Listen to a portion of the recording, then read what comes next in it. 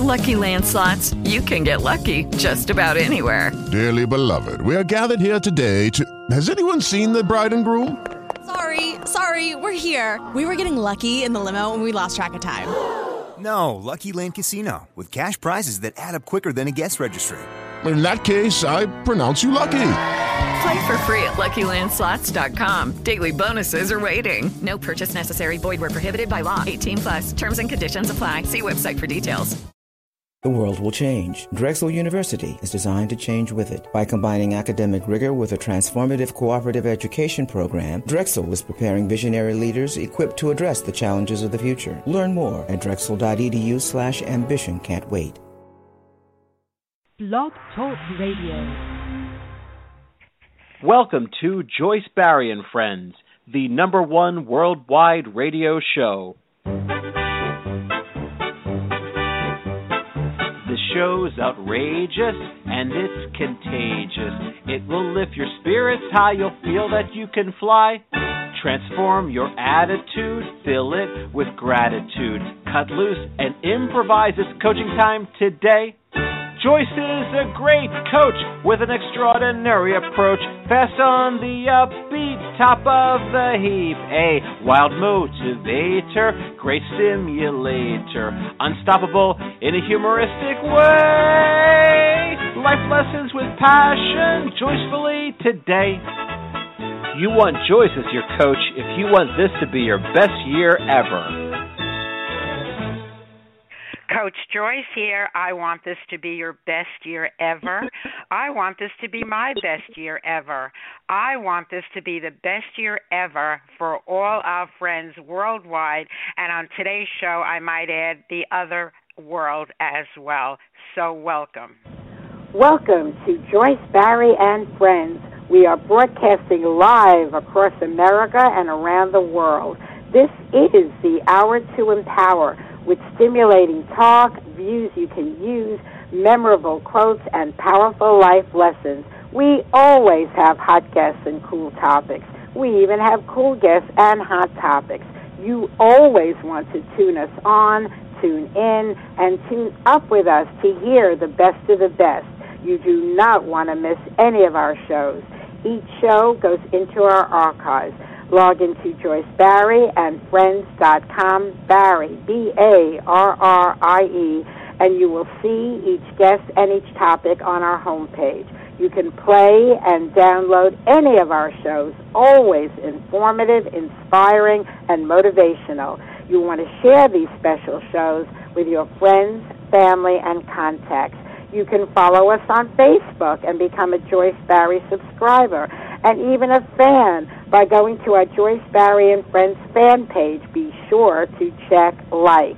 You can follow us on Twitter. You can follow us by going to our Blog Talk Radio homepage and clicking follow right below my picture. You can also message me in any of these venues about our show, about our guests, about anything. My official website is joycebarry.com. Barry, B-A-R-R-I-E. The chat room is open. Log into the chat room, have fun, and chat away. I go back and forth into the chat room during the show to see what is going on in there. Motivation, inspiration, and an education. Positive, happy thoughts to improve your life, health, and finances. Take positive actions to create a gratifying lifestyle. Life lessons from me, your host, Joyce Barry, straight from the Coach's Corner, and then you will hear from our wonderful guest today. Folks, every day should be treated like a special day. We wish you the finest of friends, the opulence of opportunities, the magic of miracles, and the happiest of days. May this year be your best year ever.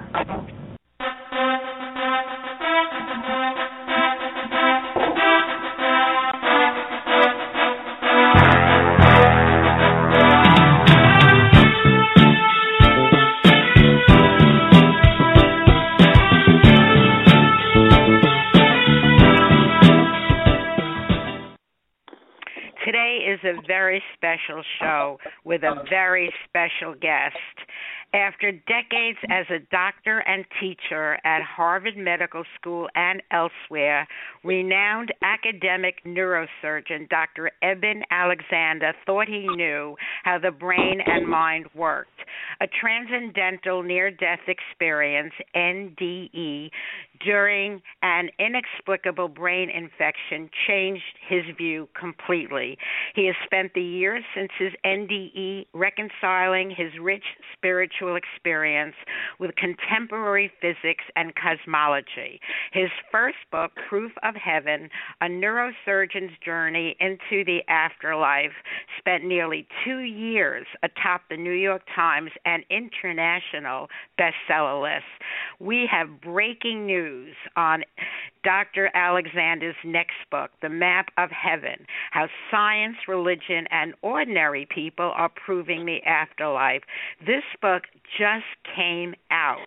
It was published October 7, yes, just last month, and it has already become a New York Times bestseller. The major breaking news is that we are honored to have with us today Dr. Eben Alexander. A warm welcome to the show, Dr. Alexander. Well, thanks for having me, Joyce. It's great to be here. And it's very exciting to have you here with us. What would you like to start our show off? What would you like to share with us? And then I'd really like to ask you a whole bunch of questions that I can hardly wait to hear the answers to. Go ahead, Dr. Alexander. Okay, well, I think it would be best just to start off with assuming that there are many listeners out there who did not read Proof of Heaven, so giving a little background about my story. As your intro says, I had spent 20 years in academic neurosurgery, 15 years at Harvard Medical School, thought I had some idea of how brain, mind, consciousness, how all of that works. And then 6 years ago, right now, I was driven deep into coma over about 3.5 hours due to a very rare and extremely aggressive bacterial, gram-negative bacterial meningitis, which is really the worst kind you can have. And within 3.5 hours, I was having grand mal seizures and then was gone from this world for the next 7 days. By a lot of the story, kind of the backstory to that, is in talking to family, friends, doctors, and nurses who took care of me, going through my medical records and all in the months after my coma, I came to realize the details of what happened during the 7 days I was away, but I had no awareness of this world during those 7 days. And I later found out that after that seizure, I was taken to the emergency room at Lynchburg General Hospital. The doctors there, very astute, figured out that I might have bacterial meningitis and did a lumbar puncture, and out came thick white pus under pressure. And in fact, the doctor who performed that test to diagnose my bacterial meningitis told me much later that when she saw that, she knew I was dead. And the reason was she knew that with a gram-negative bacterial meningitis going into coma over just a few hours, I was down below a 10% probability of survival. And they put me on 3 very powerful antibiotics, on a ventilator, on the medical ICU, and things only got worse during the week. Second day, they found out it was E. coli. Spontaneous E. coli meningitis almost always occurs in newborns, very rare beyond the age of 3 months. But there I was as a 54-year-old white male having inexplicably come down with this illness. By the end of the week, I was down to a 2% chance of survival, and best case scenario, if I was in that 2%, was that I'd spend the next few months in coma and finally die from it. That's why my doctors recommended just stopping the antibiotics. That was the recommendation, and it was soon after that I came back to this world. Now, when I did, my doctors were right. My brain was absolutely ravaged by this incredible infection. Any doctor who takes care of such patients will realize by day 3, such patients are either starting to wake up or they have died. So I was in that strange netherworld where I was still there, although any signs of function in my neocortex, the human part of our brain, was last seen in the first hour or so after I got to the emergency room. Now, the interesting thing is that words and language came back very quickly over hours and days. My childhood memories came back over weeks. All of my knowledge of within 2 decades spent in neurosurgery came back over about 8 weeks. And during that time, I was very busy recording everything I could remember from deep in coma, because even though when I woke up I had no knowledge of Eben Alexander's life before coma, I had no memories of my human life before, I knew where I had just been on this extraordinary, ultra-real journey to multiple spiritual realms that I describe in Proof of Heaven, starting in an earthworm's eye view, a very primitive, coarse, unresponsive realm, but then rescued from that. And I believe that earthworm eye view was the best consciousness my brain, physical brain, could muster while it was soaking in pus and the neocortex being destroyed. But then I was rescued from that by a slowly spinning white light that came with a perfect musical melody and opened up into this ultra-real valley. I was moving up through it because I was a speck of awareness on a butterfly wing. There was a beautiful girl beside me who proved critical at understanding the nature of the journey. There were many souls down below us dancing, lots of joy and merriment, all fueled above by these beautiful angelic choirs, swooping orbs, pure golden light leaving sparkling trails and emanating these incredible chants, anthems, and hymns that blew through my awareness like tidal waves, just incredible power of that unconditional love of the Creator. And then ascending up through those angelic choirs, once again sound providing the mechanism for journeying of the soul up into higher and higher levels till I was in the core, that infinite inky blackness filled to overflowing with the unconditional love that has infinite power to heal, that unconditional love of the creative source, that deity that was in that core realm. And this brilliant light, brighter than a million stars, that I felt was there as some kind of an interpreter or translator, and the strong sense of the three of us.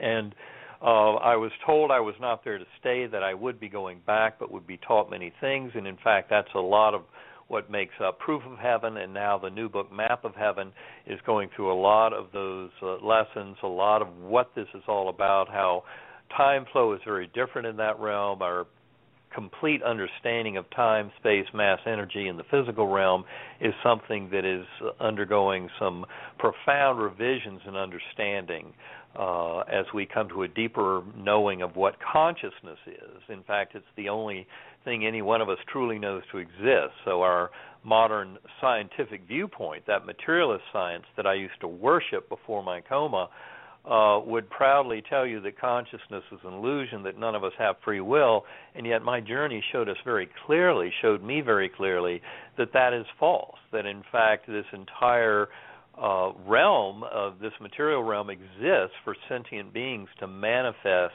that free will as this process of learning. We're all here to learn and teach in this soul school of the material realm, but being eternal spiritual beings, we have a far grander purpose and existence than I ever knew before my coma. Of course, I had suspected it from religious readings and all that, but my career in science, more than 20 years in academic neurosurgery, had called into question any way that awareness could survive death of brain and body. I had no way of understanding how that might happen. But of course, I believe before my coma, as our conventional neuroscience teaches us, that the brain creates consciousness. And yet the millions and millions of stories similar to my story that have gone on for thousands of years completely overturn that simplistic materialist kindergarten view of thinking. The problem is that our current neuroscience has absolutely no idea how physical brain might give rise to consciousness. This is something called the hard problem of consciousness. I would say it's the deepest mystery known to all of human thought, and this is where the world of science is headed, to a deeper understanding of the nature of consciousness and what it is, and realizing that consciousness exists fundamentally in this universe. And that's what we can get into this morning, discussing that much more richly.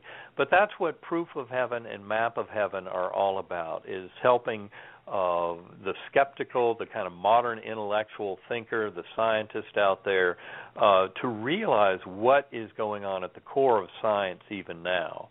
And it's a fascinating awakening that's coming on this world.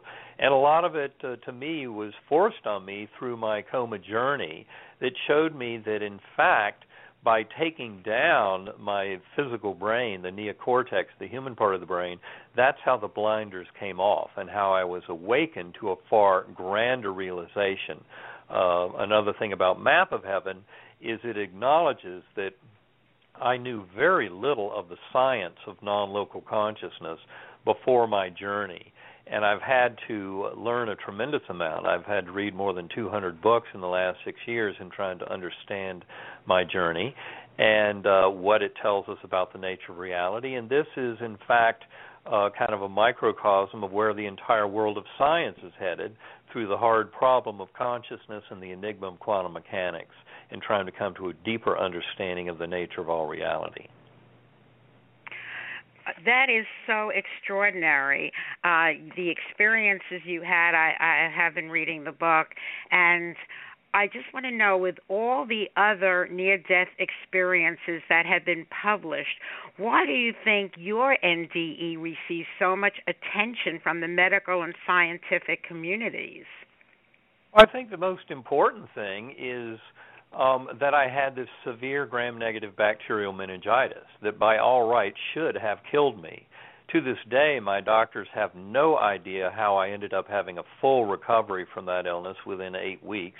In fact, they would have said, and this was not just my doctors in Lynchburg, but they had consultants all up and down the East Coast, at Harvard, at Duke, at UVA, at Bowman Gray. They had tremendous help in trying to sort through the medical details of my illness. Never came up with an explanation for how I came down with E. coli meningitis, and certainly no explanation for how I could have had any experience deep inside of coma. That, I think, is the biggest gift of all, is that particular diagnosis, which should have ruled out any but the most primitive of experiences, which I think is what I had in the form of that earthworm's eye view. But the rich, extraordinary ultra-reality of, and this is what Proof of Heaven is all about. I had 9 hypotheses that were the main hypotheses that I entertained with colleagues interested in consciousness, trying to explain my experiences after reviewing all my medical records, the neurologic exams, the scans that showed destruction of my neocortex and all 8 lobes of my brain. I mean, this was all a tremendous challenge, and initially I was trying to explain it based in my old paradigm. Even though my knowledge of brain, mind, and consciousness from 20 years plus spent in neurosurgery did not return in full until after 8 weeks or so after my recovery from coma, I was busy that whole time trying to record my whole journey before I read anything about near-death experiences. That was the great advice of my older son, Eben IV, who was majoring in college in neuroscience at the time. And he was there and saw me deep in coma and also saw the miraculous nature of my recovery. And he said, if you want this to be of any value, you need to write it all down before you read anything. So I wrote about 20,000 words memorializing every bit of my coma experience before I ever read anything about other near-death experiences, physics, or cosmology. How do you know when your deep coma experience occurred? How can you put a time frame on that? Well, that's something, that I go into in Proof of Heaven. I think the important thing to realize is at the end of this extraordinary odyssey that I went in that involved cycling through these realms multiple times, going from that earthworm eye view up into that rich, ultra-real, idyllic, heavenly gateway valley, and then ascending beyond that into higher spatial temporal dimensions all the way out into the core that was outside of all infinity and eternity. It was a very difficult thing to explain that ultra-reality given the destruction of my neocortex. There was really no place in my brain for any of that to happen. And it turns out that, as I tell that tale, cycling through many times in an odyssey that seemed to go on for months or years, and then finally realizing that the musical notes would no longer open up that perfect, clear white light that ushered my way up into the ultra-real idyllic valley. I then was kind of relegated to the misty, lower spiritual realms, And that's when I saw the 6 faces come up at the very end of the journey. And 5 of those faces were of family and friends who were physically there the last 18 hours that I was in coma. The important thing about that is that those faces and their identities, which I only figured out in the hours after I came out of coma, helped me to discern that the vast majority of my coma journey happened between days 1 and 5, not on day 6 or 7 when I emerged. And that was a crucial part of my understanding of it, although initially, of course, it made it even more complex because I was trying to figure out how in the depths of coma, when my neurologic exams and my scans showed that my brain was at its worst possible condition, how was that the time when I was awakened to a much higher, ultra-real, very vivid and alive set of scenarios that I could not even duplicate in my brain today, which is fully intact.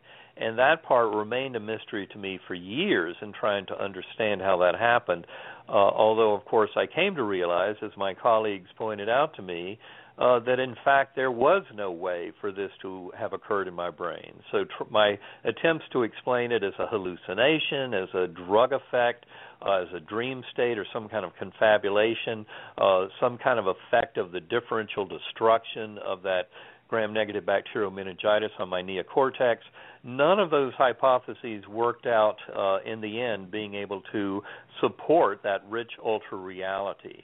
And that's really the basis of the power behind Proof of Heaven. Of course, I didn't realize before how strongly my story matched up with other journeys, not just of the recent near-death literature, but really when you read these stories and go back for thousands of years across all cultures, all belief systems, completely independent of religious beliefs, you find that these stories have a commonality that is really shocking. And to me, that was a great part of my awakening, was realizing how common my experience was among many others of over thousands of years. And that part is a real deep message to all of us about these journeys and what they represent. And that's what I point out in Map of Heaven, is how these actually help our conventional scientific thinking out of some of the deepest mysteries around consciousness and around the enigmas of the measurement problem in quantum mechanics. It is said that there are so many NDE near-death experiences out there, but I think, and this came from your book, a quote by Bill Guggenheim, co-author of Hello from Heaven. He explains it best about you. If central casting was given an assignment to locate the most highly qualified person who has had a near-death experience, to have him write a book about it, lecture about it, and appear in the media to promote it around the world, no one could find a more perfect candidate than neurosurgeon Dr. Eben Alexander III. He has all the necessary academic credentials for this assignment, is warm emotionally, very articulate, has undergone a profound spiritual transformation, and is highly motivated to unify science with spirituality. So I believe that everything happens for a reason. So even though there are countless stories documented about the NDEs, when reading your book, Proof of Heaven, and listening to you, there is a credibility that is pretty much unmatched by so many out there. So I think timing was right, and it's perfect that you are bringing this to the forefront, because listening to you, how could anyone doubt what it is you have to share with us? Well, that's very kind of you to bring up those comments from Bill. Just a wonderful person. I certainly love his book. I think it's the best book out there on after-death communications. I think it's important to point out that it became clear to me as I worked through trying to understand all this and came to realize the power of so many stories out there, that really the real impact of Proof of Heaven and Map of Heaven has to do with the stories of millions of others. And what I see myself as doing is simply providing the vehicle in terms of being the rational scientific mind that says, look, these stories help us to understand something fundamental about the nature of who we are and what this is all about, and the truth underlying our very existence. That we are indeed eternal spiritual beings, that in fact the brain is not the creator of consciousness, but as modern science is coming to see it, is more like a reducing valve or filter that limits pre-existing consciousness down to the little trickle of the apparent here and now that most of us experience as human beings living through our incarnations in the material realm. So the real power of Proof of Heaven is in taking the lid off of those millions of other stories and helping us to all realize that there is great truth to these stories about the nature of our existence. And this becomes especially clear as you study more and more of these studies over thousands of years across all continents, all belief systems, all religions, and come to see their similarities. And that is something that I try and paint out a lot more clearly in the book, The Map of Heaven, even though the point for me personally is clearly made in the Proof of Heaven. And Map of Heaven is really about how this is part of all of our existence, and we can come to know this truth. And it really is about science. This is all about where science is headed. In the book Proof of Heaven, I mentioned that wonderful scientific work called Irreducible Mind Toward a Psychology for the 21st Century. It's out of Division of Perceptual Studies at University of Virginia. Brilliant scientists, 800 pages of dense data analysis, all about non-local consciousness, all about the evidence over thousands of years that mind is not created by the brain at all. And this is a crucial revelation that is coming to rescue science, materialist science, from its doldrums, because it is eternally stuck around the issue of consciousness and eternally stuck around the issue of the measurement problem in quantum mechanics that clearly states that the mind of the observer is deeply interrelated with everything being observed. You cannot write consciousness out of the equation, which, of course, our conventional physics, for the most part, has tended to dismiss that deep mystery that drove people like Albert Einstein and Erwin Schrödinger, Werner Heisenberg, Paul Dirac, Louis de Broglie,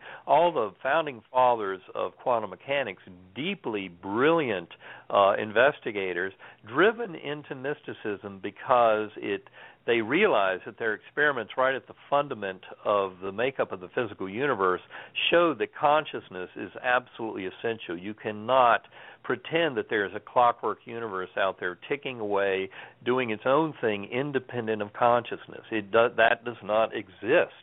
And that is what this deep lesson of Proof of Heaven and Map of Heaven is all about. And it's the only way out for our scientific world is to greatly expand its boundaries, fully embrace the deep mystery of the measurement problem in quantum mechanics and of consciousness itself in trying to understand the nature of our existence. And that's where the real... simplest... Oh, excuse me. Go ahead. I was saying that is just where the real power of this lies in moving forward, is realizing that our science will greatly expand its boundaries to fully embrace this deep mystery of consciousness, and it'll involve a lot more truth for all of us. That book, Irreducible Mind, has a sequel coming. Irreducible Mind was more of the empirical data around non-local consciousness. The sequel, also with Ed Kelly and some of his associates from Irreducible Mind, will be coming out in February 2015. It's called Beyond Physicalism Toward a Reconciliation of Science and Spirituality. It is a very deep scientific work about the fundamental nature of all of these truths revealed to us over time, including the quantum mechanics, including the deep spiritual truths, including the front edges of consciousness research, and it's all starting to come together now. And this is what Map of Heaven and Proof of Heaven are all about, is helping to bring the general population of this world up to speed on the scientific developments. I want to open our studio lines. I want to go to Amy Domestico. I got a call from Amy that said, I have to read this book, Proof of Heaven, and I have to have you on our show. Now, Amy, you never recommended anyone to me. I know you 5 years. Why this book and why this author? Well, first, Eben, I just want to say it's truly, truly an honor to talk to you. Finally, I've read your book. Honor is mine. What's that? The honor is mine. Thank you. No, thank you. I read your book about a year ago. My husband and I will escape the house. We have 3 kids, and we'll go to Barnes & Noble and just sit and read for a little while and have a coffee. And I'm always looking for not a big novel, but a short read and whatnot. And I'll make this quick because I know you have a lot to talk about, but we have a 12-year-old daughter who was born with spina bifida, hydrocephalus, epilepsy, and all the wonderful things that go along with that. And she was originally diagnosed with anencephaly. So I think when you are faced with, a life and death situation with anybody, you start to look a little bit further in your own life, life and death, what's it all about? So as I've been reading books throughout the years, I never quite found one that made sense to me. I had read another book before yours, and it was interesting, but still didn't strike a chord. And I think what Bill said about you, just makes it legitimate. Everything that you experience with your background really makes it more real. I think with life and death, it's not just one dimension. People look at life, it's one dimension, death, one dimension. It goes far beyond that. So that's all I wanted to say. Thank you. It's changed my life. It's changed the way I live my life. It's changed the way I look at life, because there is really no death. It's you just move on. Right, and I think that is a beautiful part of this message is that the meaning of our existence here is so much grander than I ever would have thought before. And some people complain, they say, well, why all this focus on death and, how to die and what happens after we die? In fact, they're right. The real focus of this, a proof of heaven and map of heaven, is how do we live these lives? How can we possibly live these lives if we don't have a much richer understanding of what our lives are all about? And I'd like to think that Proof of Heaven and Map of Heaven are really about transcending the dogmas that lock us in, the dogma of materialist science that says it's all birth to death and nothing more, the dogma of various religions that tend to paint us as separate from each other.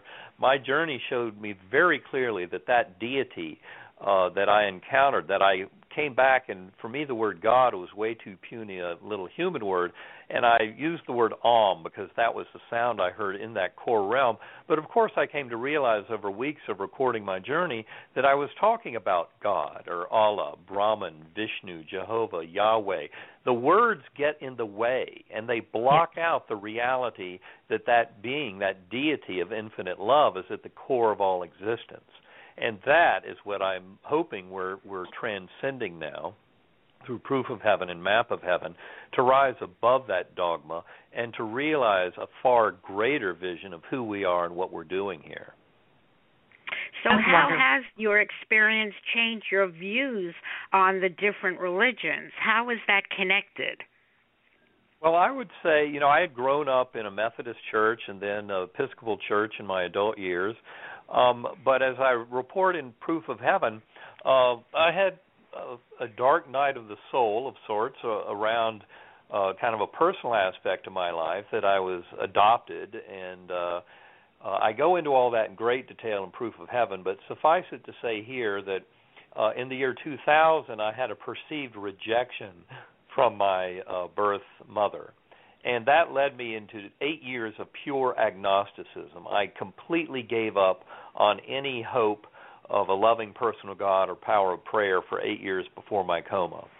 Of course, it should go without saying to anyone who's read Proof of Heaven that I will never doubt the reality of that infinitely powerful, all-loving deity at the core of all existence. But I came to realize that that deity is one for all of us, and that we tend to get lost in the dogmatic differences and in the linguistic brain and kind of linear thought, kind of words-type explanation of the differences between religions. But it became clear to me, especially as I would give talks about my experience beginning 2.5 years before Proof of Heaven came out, and often distribute those as DVDs to friends. And then I started hearing back from friends of theirs, and I would hear back from Kabbalists, from Jewish mystics, from Christian mystics, from Sufis, Islamic mystics, from Hindus, Buddhists, about the similarities of my journey with what they held to be sacred writings going back thousands of years, and realized that the petty differences that our language introduces between these journeys obscures the deeper truth to what is going on in these personal journeys that people come back and report in these extraordinary experiences. What in Irreducible Mind are called rogue experiences, and what William James would have seen as those beautiful nuggets that help us to understand more deeply the true nature of human brain, mind, consciousness, and our true nature, often comes from such experiences. But it also helps us to understand the day-to-day and the mundane of consciousness and the relationship of mind and brain and what it is.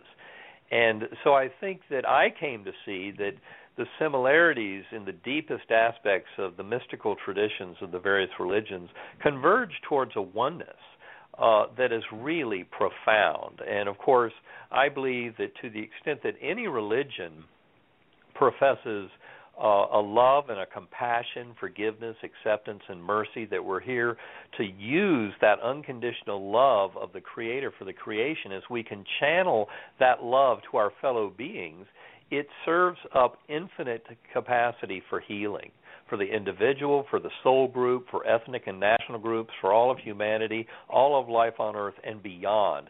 The power of healing that comes from that unconditional love is extraordinary. And if we can simply transcend and realize that any of our religions that bring that oneness and that togetherness and the power of that divinity within us all to the fore, then that aspect of that religion is a strong part moving forward. To the extent that any religion is twisting the original words of prophets to say that we're separate, to promote conflict between religions, that aspect of religion is not part of the original teaching of prophets, and in fact is the dysfunctional and twisted distortions of humans trying to control other humans. And that aspect of religion must be cast aside, and that is what is happening in this grand awakening. The various religions can do plenty of good in harboring this wonderful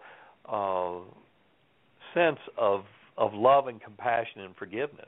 But otherwise, any of the dogmatic teachings of religions that lead us to separation are false and must be left behind. And this is where this world is headed. And it's above the dogma not just of the various religions, but above the dogma of materialist science that tries to say there's no such thing as consciousness, soul, spirit, or free will, or the divine. That pure materialist science is also what is going down, because it's kindergarten-level thinking that has a blind spot that says if there's any such thing as divine, you cannot write that into your physics and your cosmology because that breaks the unwritten rule.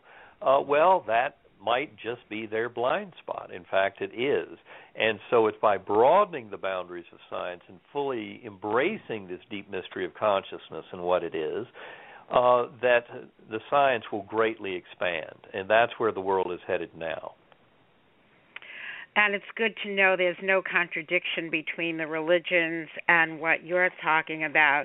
In fact, I like that there was an endorsement from Dr. Rabbi Meir Sender who said, Dr. Alexander's experiences resonate remarkably with views of heaven, the afterlife, and the potential of consciousness in the Jewish mystical tradition.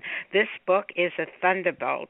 And the Reverend Michael R. Sullivan, rector of Holy Innocents Episcopal Church, says Eben's masterpiece is a story for scientists, skeptics, believers, and seekers. Read it for a foretaste of something beyond the veil, beyond our dreams, and beyond our wildest imagination. So I was particularly struck with that, seeing that there was no conflict in the beliefs of people of varying religions and what it is you're talking about. I want to go back to Amy for a moment. Saying a book changed your life, there is no greater endorsement than that. So thank you for introducing Dr. Eben to us. And I wondered, did you want to ask him something or say anything else before I go to our next caller? I have no questions. His books pretty much said it all. I just want to thank you for writing them. That's all. Well, thank you very much, Amy. I really appreciate that. Thank you. Have a wonderful day. Thank you, Joyce. You too. You're most welcome. As I said, here is a woman that I know for over 5 years, and this book, she said, you have to get this book, you have to read it, and you have to get Dr. Eben Alexander on your show. So I'm glad I listened to you, Amy Domestico. Somebody else that I do listen to is a true friend. She's our health guru. She's a writer, speaker on natural healing and metaphysical subjects, and that would be Beverly Nadler. Hi, Beverly Nadler. Welcome to the show. Hi, Joyce, and hello, Dr. Alexander. It is an honor to be on the same show as you are speaking. I've been writing about these subjects and talking about them for so long, and to have a person, and Joyce said it very, very correctly, it's the credibility that you bring to something which is the truth. We know it. I mean, those who know it's the truth, it's the truth. But most people have such a problem, even though they believe in God and they talk about heaven, but really understanding that we're infinite beings, we never die, and we go to a place that really is a very special place. And you have brought this with the utter conviction and the absolute knowledge of this, that consciousness does not exist in the brain. It does not exist in the body. And in fact, I read The Map of Heaven. I didn't read Proof of Heaven, but after reading Map of Heaven, I said, well, I absolutely have to get his book. I didn't read Proof of Heaven because I must have read 10 different books on past life of near-death experiences, plus the website. So I said, I don't need to read that. But when I read this book, which is remarkable, I said the writing style alone and some of the things that you said about what was in Proof of Life, Proof of Heaven, which is a proof of life, isn't it? That yes, it is. I have to read that book. And when you talked about, you actually heard the sound of Om, because I'm involved in Kriya Yoga, and we listen for the sound of Om when we meditate, and that you were there and you heard it, and that's so wonderful. I was so taken with this that I put you, referenced you in my book that I'm writing right now as a credible, more than credible, as someone that they need to get your books to understand that consciousness is not in the brain, that consciousness is, like you said, it's everything. And I do believe that everything happens for a purpose. The reason this happened to you particularly is because, first of all, you're extraordinarily articulate, and you being a neurosurgeon who did not believe, that makes it extraordinary. So I am thrilled that you have given this gift to humanity, that they will finally begin to wake up to the realization that we are not just physical beings. We are multidimensional, and mostly we are spiritual beings.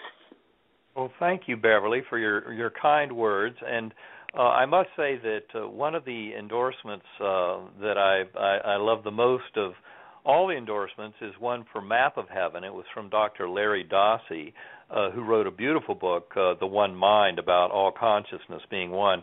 And Dr. Dossey, who is an MD and a very bright thinker about all of these issues, wrote an endorsement for Map of Heaven where he said the day is approaching, based on the evidence that I present in Proof and in Map, where people will come to realize that it's downright irrational and unscientific not to realize that our souls are eternal, that consciousness is not created by the brain. And I consider that that's really where this is going. People need to understand this is the inevitable pathway of scientific studies around the very nature of consciousness. And given that the only thing any one of us truly knows to exist is our own consciousness, to try and pretend that it doesn't even truly exist, which is what our conventional neuroscience would try and tell you, that it's just an illusion of the complexity of the physical brain and the working of 100 billion neurons, in this 3-pound gelatinous mass floating in a warm, dark bath. That conventional neuroscience is very proudly trying to convince you that your consciousness is not even real. In fact, it's the only thing any one of us truly knows to exist. I often point out that our conventional neuroscience says that very proudly, that everything you've ever experienced since before you were born, including, falling in love, hugging your child, beautiful sunset or beautiful symphony, is nothing more than the mathematical pattern of 100 billion neurons in that 3-pound gelatinous mass floating in a warm, dark bath. It's just those mathematical patterns. And in fact, it's a far deeper mystery than all of that. But it's important to go through that stage of analysis to realize that the material world is not all that it's cracked up to be. And in fact, the gift that materialist science, in the form of modern physics or cosmology, the gift that it brings to the table is that in fact that current version of science, looking at string theories, looking at quantum gravity, trying to put together relativity and quantum mechanics, is coming to realize there is no material to the material world. It's all vibrating strings of energy in higher dimensional space-time. As Sir James Jeans said when he was musing over the extreme mystery of quantum mechanics back in the mid-20th century, he said the universe begins to look much more like a great thought than a great machine. We ought to herald mind as the creator and governor of this realm. And I think that is where we are headed, is to realize the fundamental role of consciousness in all that is unfolding in this universe. And the interesting thing is the scientific model is one where the brain is not producing consciousness, but in fact is allowing it in as a transmitter or a reducing valve or filter. And that is where the real power of the current scientific viewpoints that are emerging lies, because it has everything to do with what happens when our physical brain and body die. As I saw deep in my coma, it's actually a liberation of our conscious awareness to a far higher level than we are constrained to when we are imprisoned, by the shackles of the physical brain. And that is where the science is going now, and a deeper understanding of consciousness. Wow, Beverly, you I want to thank you. Any better in the world. I just want to say Einstein's statement, reality is merely an illusion, albeit a very persistent one, is one of my guiding principles, along with we are spirit beings having a human experience. Yes, well, I think Einstein knew plenty well where all this was headed, even though he was, he called the entanglement phenomenon of quantum mechanics, which is such a crucial thing to get. He called that spooky action at a distance because it violated his idea that no information could travel faster than the speed of light, which is part of special relativity. And, of course, he was right. In one sense, you cannot really use that entanglement as a way to pass information faster than light. But on the other hand, he was deeply into the mystery and how even space, time, mass, and energy are not what they appear to be, especially time. We need to have a much deeper understanding of time and of all causality to understand this. And I point that out some in Proof of Heaven and go into more detail in Map of Heaven about how time flow in those higher realms is completely different. There's a totally, what I call deep time, an ordering of causality that's much more fundamental. And, of course, anyone who is aware of the life review that you often encounter in near-death experiences, you know that saying, your life flashes before your eyes. Well, of course it does. And that's what has been told by people going all the way back to ancient accounts of near-death experiences going back thousands of years. That life review where we go through a crystal clear, absolute, lucid and perfect reliving of the important goods and bads of our lifetime to learn any residual lessons that are still there to be learned. And if we handed out pain or suffering to others in our life and we didn't make amends for it in this incarnation, we have to go through that in our life review and experience what it felt like to those other beings that were impacted by our decisions. And it's Beverly, excuse me, Dr. Alexander, I hate interrupting, but we have so few minutes left and we have so much more we want to include. So, Beverly, first, let me thank you so much for coming in and giving that endorsement. And, folks, I want to refer you in our archives on November 20. Beverly Nadler was our guest on a show called Life After Death, Fact or Fantasy, and in that show she endorsed Dr. Alexander and the Proof of Heaven. So we had that show come on first deliberately so we could get all her followers to listen to your show today. So Beverly, I want to thank you for that, and I want to thank you for jumping on. And Beverly is indeed quite brilliant as an author, as a poetess, and I just want to give you her my favorite poem. I want to share that with you, and you'll see why in a moment. Listen to me.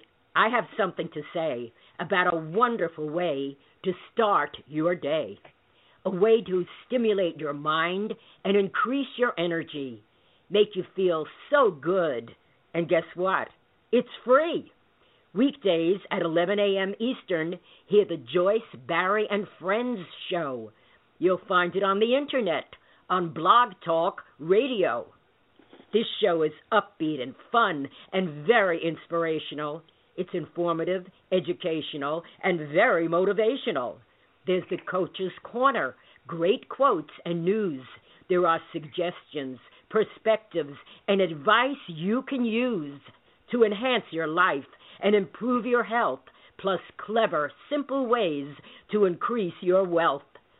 Joyce's perceptions and personality will keep you captivated, and her guests from many walks of life will always keep you fascinated.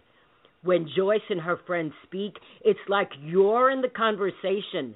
This is part of what makes her show so unique, really a sensation. For Joyce's friends are not only the guests you're listening to, they're everyone who is tuning in. Yes, I do mean you. So refer your friends and family. They'll be so pleased to know. And let's make Joyce, Barry, and Friends the #1 Internet radio show.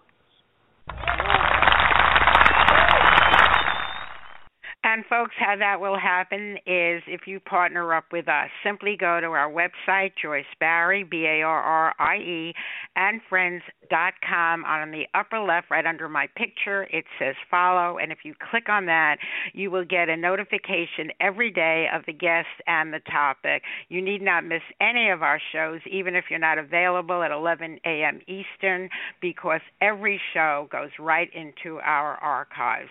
So please let your friends, your contacts know about this show today, because it is indeed extraordinary. Let me go over to psychic Peter Marks, my favorite psychic, an extraordinary person. I know you just finished reading the Map of Heaven. What would you like to share, Peter Marks? Well, first I wanted to say it's a pleasure speaking to you and to Dr. Alexander. And I wanted to just correct one thing. I read The Proof of Heaven. I'm sorry. Finished. Yes. I also wanted to mention to Dr. Alexander that the mystical qualities that permeated the descriptions of the afterlife in your book were absolutely brilliant and amazing.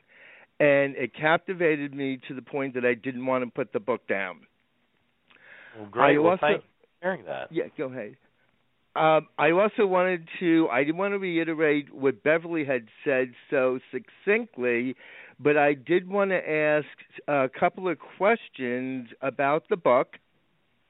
And I wanted to find out, Dr. Alexander, you had mentioned that there is nothing you can do wrong here. Can you be a little bit more specific with myself and the listening audience what that meant? Yeah, that's a very important point. I wish I had embellished on it a little more in the book itself.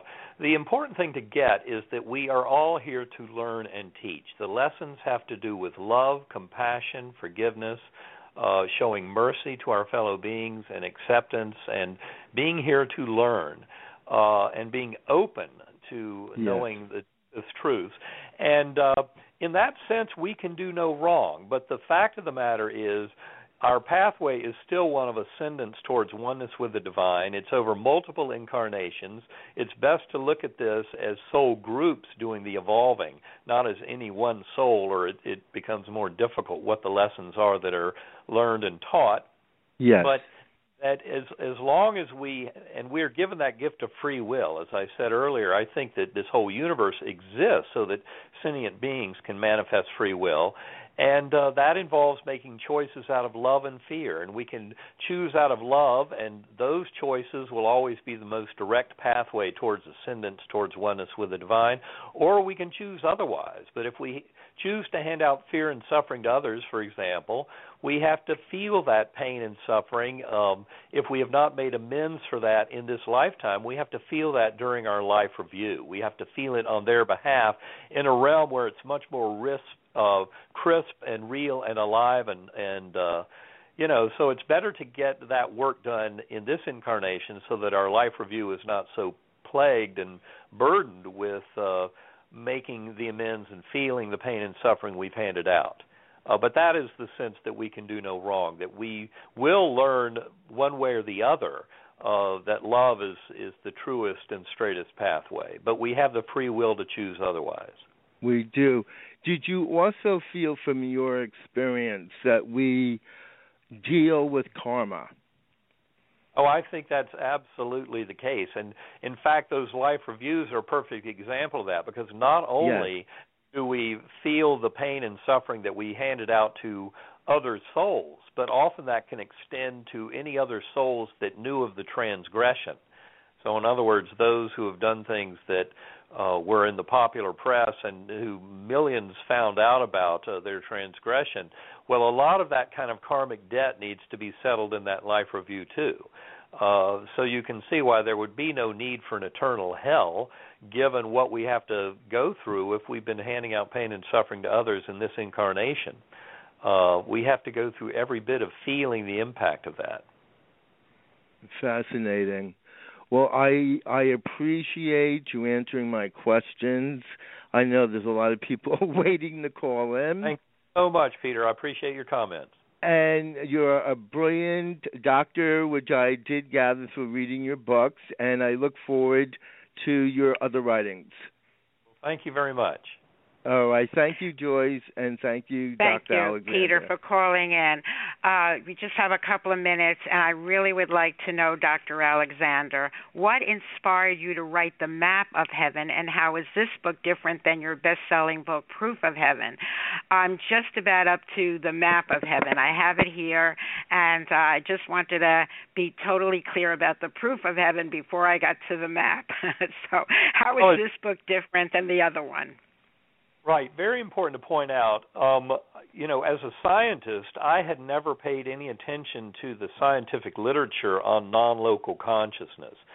Things like telepathy, precognition, presentiment, out-of-body experiences, remote viewing, near-death experiences, shared death experiences, where the bystander soul gets sucked along on the journey, past life memories in children as evidence of reincarnation, et cetera, et cetera. A tremendous body of scientific evidence about the reality of our eternal souls. And I had no clue of any of that science. I'd never paid any attention to it because I thought, my belief before coma, brain creates consciousness, therefore all that's nonsense.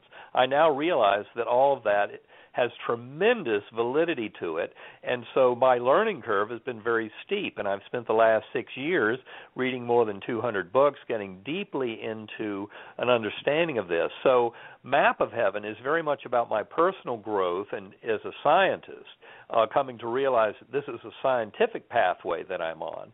And also, I get this beautiful gift in the form of thousands of people sharing their stories with me. I give 4 to 5 talks a week.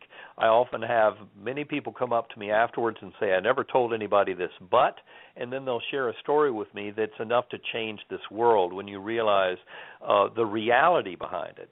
So, in fact, a bunch of those stories are what I include in Map of Heaven. And also, Map of Heaven goes back thousands of years. I had to step back very far to take the broad view of humanity and of human destiny, going back to Plato and Aristotle, to Eastern and Western mystics and prophets, and the rise of the scientific revolution beginning 400 years ago in the natural sciences. All of this needed to be put in perspective to explain why we are where we are right now with this mind-body debate. The mind-body debate, 2,600 years old, we're just now beginning to get to some deep answers around that, and they're crucial for the progress of science to move forward about any of this nature of reality. And so that's what this is all about. And Map of Heaven is a great extension beyond Proof of Heaven because it paints my journey in perspective with the millions of other experiences that are out there over thousands of years across all continents and cultures, and also people who have contacted me recently with their own stories, and they could be stories that happened 50 or 60 years ago. They remember them perfectly because memories of these kind of experiences do not fade. They're not memories created in the physical brain at all. And this is all part of the message that I'm getting out there in Map of Heaven, and pointing out that this is all about the scientific world maturing and growing up tremendously around the issue of consciousness itself. Dr. Alexander, with your permission, I'd like to go over a few minutes. Our show is broadcast live, and it doesn't end till I end it. So may I do that? Because there's just a couple of more things I'd like to cover. All right. With your permission. What I got out of Proof of Heaven, you are loved and cherished deeply forever. You have nothing to fear. There is nothing you can do wrong. How can you justify that statement, there is nothing you can do wrong? It was very powerful, but I'd like to hear from you where that was coming from. Well, I really, I think I answered that a little bit in answering Peter's question. And it is a crucial part of understanding all this, that God loves us so dearly and so deeply as to give us the gift of free will. Free will is really at the crux of the question here and of the answer. As I said earlier, our conventional neuroscience would very proudly tell you none of us have free will. They say that because they think that it's just the subatomic laws governing the particles, the atoms, the molecules, the cells of the brain that give us the illusion of consciousness, illusion of free will, and that materialist science says very proudly that we're all automatons. We're simply following those natural laws and thinking that we're conscious, thinking that we have free will, but none of it's true. I believe that thinking that I used to harbor before my coma is completely false, and that the entire universe exists so that sentient beings can manifest this free will, and we have the choices to act out of love or act out of fear, to act out of knowing that we are eternal spiritual beings, that we are connected directly to the divine through our consciousness, that we are infinitely loved through that very connection that we can all remember, or we can choose to forget it. As I point out at the very end of Proof of Heaven, I use the analogy, it's kind of like my adoption story and being adopted and spending all those years thinking that I was not loved, and then reconnecting with that much deeper love as a divine being and pointing out in an analogous fashion, that's what so many of us who worship this materialist scientific viewpoint that is false, that is absolutely false at its core. The phenomenon of consciousness itself is what will prove that materialist thinking to be erroneous and needs to be discarded. In Map of Heaven, I talk all about that and how materialist science is on the way out, because there's a far grander science that fully acknowledges the reality of consciousness, soul, spirit, that is right there in the wings ready to take over, because it makes far more sense. Now, do no wrong means that we're here to learn and teach these lessons, to remember that we are divinely loved, that we have a direct connection to the divine, and that we're thus very deserving of that love. But we manifest that by serving as conduits of that love. I came to see that this is all about love and light, of being an infinite power of healing that can completely overwhelm the darkness and the apparent evils that are in this world and in lower spiritual realms. And this is all about living up to that true being that we are divine, in being able to learn those lessons of love. And that's how, in that sense, we can, quote, do no wrong, because we will pay for the price of transgression if we choose to bring, the fear and the selfishness and greed and pain and suffering to others. So a lot of what I took away from Proof of Heaven is about unconditional love, because that's such a high state. And even though we might have unconditional love for a spouse, we may not have it for our friends. So even that is highly selective. I like that you said love is, without a doubt, the basis of everything. In its purest and most powerful form, the love is not jealous or selfish, but unconditional. And that is a very, very high state in any relationship, and a very difficult one to get to, given human nature and what goes on between people. Do you have any advice on what it takes to get to that state without having an NDE? Yes, absolutely. I think as I came to see from my journeys, the vast majority of the problems in our world today have to do with the fact we don't even love ourselves enough. We think the tough thing is loving our neighbor or loving our enemy. Well, start by loving ourselves. And doing that very deeply as the divine, eternal, spiritual beings, as a direct extension of that all-powerful, all-loving, creative God source.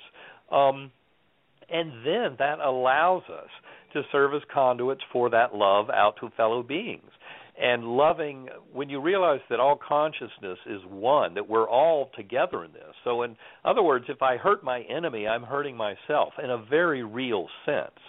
And I came to see that so many that I had seen before my coma as my enemy or my nemesis, those who might be in the way of things I thought I needed in life, were actually near and dear soul mates, and that we were here teaching each other very tough and challenging lessons about this existence.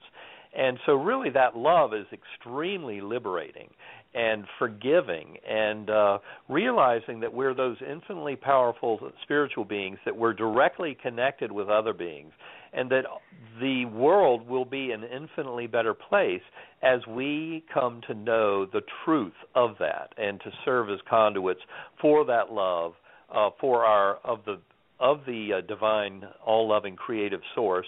We serve as conduits for that love for all fellow beings, and that's what allows us to participate in it. We're co-creating as consciousness is evolving, kind of along the lines of Teilhard de Chardin. We are all participants in that, and we can all go deep within. That's why in the book Map of Heaven, I talk about my work with sacred acoustics. It's right there in the appendix. The appendix is entitled "The Answers Lie Within Us All," and that is because you don't have to die or almost die to get this. Deep meditation, centering prayer, sometimes it comes to us as the gift of desperation. It can come completely unbidden, but the knowing of that deeper, eternal, spiritual being that we truly are is something that is available to all of us if we go within. I try to meditate an hour or two a day. Again, this is why my research is with sacred acoustics, to help them develop sounds that enable people to go into deep, very transcendental conscious states, getting out into infinite consciousness, infinite source of creativity. And that's what this is all about. We can all do it by being conscious beings. And that's why the tools that I bring through Sacred Acoustics, I think, are so important. I think everything that you say and do is important. You are an extraordinary person. I certainly hope to have you back in the near future. And I have one final question. What do you most hope readers will take away from the map of heaven? Well, I hope that what they will gain from that is the realization that our current human understanding to best answer questions about the nature of existence, of consciousness, of everything around us, that this is all about coming to remember the infinite, eternal spiritual beings that we all are, that the false sense of separation is indeed false, and that we are all one. We're all in this together, and it's all about that love, and we are deeply loved and cherished and will be taken care of. Just to open our hearts and our minds and our souls to that loving presence. And by serving as conduits for that love, it comes back to us many times over and offers up the infinite capabilities for healing at all levels. Folks, you want to know more about Dr. Alexander, and I'm sure you do. Eben Alexander, MD on Facebook and Twitter, Life Beyond D. Alexander, EbenAlexander.com is the website. That's where I learned a lot of what I learned when I first got the call from Amy. You have to have Dr. Alexander on your show, and I did my homework, and I'm so glad I did, and I'm so grateful to you, Dr. Alexander, for making time for us today and letting us extend it a little bit because I wanted to be sure I could get in as much as I could. What are your final thoughts? Well, I just would like to thank you for this opportunity to reach out to other souls. We're all in this together, and it is a beautiful journey of love and compassion, forgiveness, acceptance, and mercy, and that's what we're all here for. And God bless you and all of your audience. God bless all of you. Thank you. Souls. And I thank you for that and the people who called in today because they had to let you know what a huge difference they made in their lives. My final words to our audience, make this the last day, the very last day of your struggles, your suffering, your ill health, your misfortunes, your problems, your pain, your worries, your troubles, your trials and tribulations. Make this the first day, the very first day of wishes granted and dreams coming true. Make it the most meaningful day of making more money, good health, good luck, good fortune, attracting special people and opportunities, creating magical memories, and manifesting marvelous miracles. God bless you all.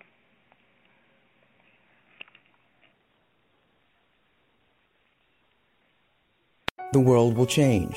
Drexel University is designed to change with it. Drexel's unique design combines academic rigor with a transformative cooperative education program, positioning students and faculty alongside the experts tackling today's most complex issues. By constantly learning and evolving as the world moves forward, Drexel produces visionary leaders equipped to anticipate and address the challenges of the future. This is experiential education. Learn more at drexel.edu/ambition can't wait. Lucky Land Casino, asking people, what's the weirdest place you've gotten lucky? Lucky? In line at the deli, I guess? Aha, in my dentist's office. More than once, actually. Do I have to say? Yes, you do. In the car before my kids' PTA meeting. Really? Yes. Excuse me, what's the weirdest place you've gotten lucky? I never win and tell. Well, there you have it. You can get lucky anywhere, playing at LuckyLandSlots.com. Play for free right now. Are you feeling lucky? No purchase necessary. Void where prohibited by law. 18+. Terms and conditions apply. See website for details.